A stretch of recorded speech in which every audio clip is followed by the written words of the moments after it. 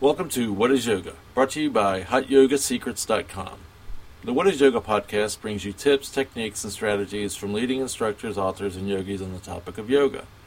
Join us each week to discover helpful techniques, advice, and tips to help you develop your yoga practice. I'm your host, John Smiley. Today's topic is Ashtanga Yoga. What is Ashtanga Yoga? Ashtanga Yoga is a yoga that teaches the 8 limbs of yoga. It focuses on controlling one's breathing through the movements, controlling the senses by not allowing distractions to interrupt the art, and by deep concentration. This kind of yoga has roots in morality, meditation, and focuses on the asanas or the poses. The purpose of concentrating on the use of the 8 limbs in this yoga are to remove from the inside the body the things that cause it to be unclean. The purpose of practicing the asanas within this yoga are to lead the individual into developing a body that's full of health and strength. When health and strength are present, it's easier for the mind to concentrate and keep tuned in to the purpose of the yoga movements.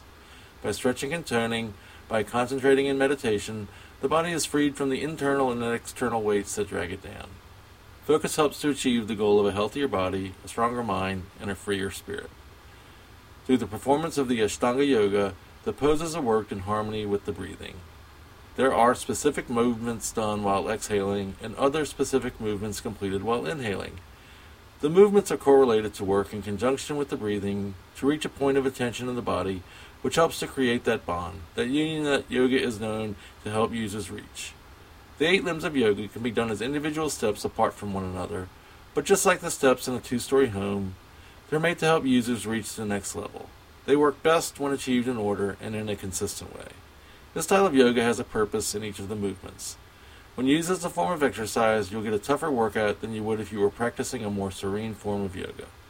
You'll find the movements of certain styles of yoga to have specific levels for the beginner student, a stronger level from the somewhat experienced, and a tougher level for the person who's been a student of Ashtanga before. Taking part in Ashtanga Yoga will certainly get your heart rate up. Some users equate it with the same workout that one might find in a workout designed to bring cardiovascular benefits to the table. If you're a complete novice to the art of yoga and haven't yet mastered some of the basic asanas, this kind of yoga is what you want to reach in the future, but not where you should begin. Thanks for listening. Next week's podcast, we'll talk about Iyengar Yoga. If you have any questions or comments, or would like to be a guest on the show, please email us at podcast@hotyogasecrets.com. Be sure to visit us online at hotyogasecrets.com for more information. Until next time, have a healthy and positive, easy and relaxed week. Namaste.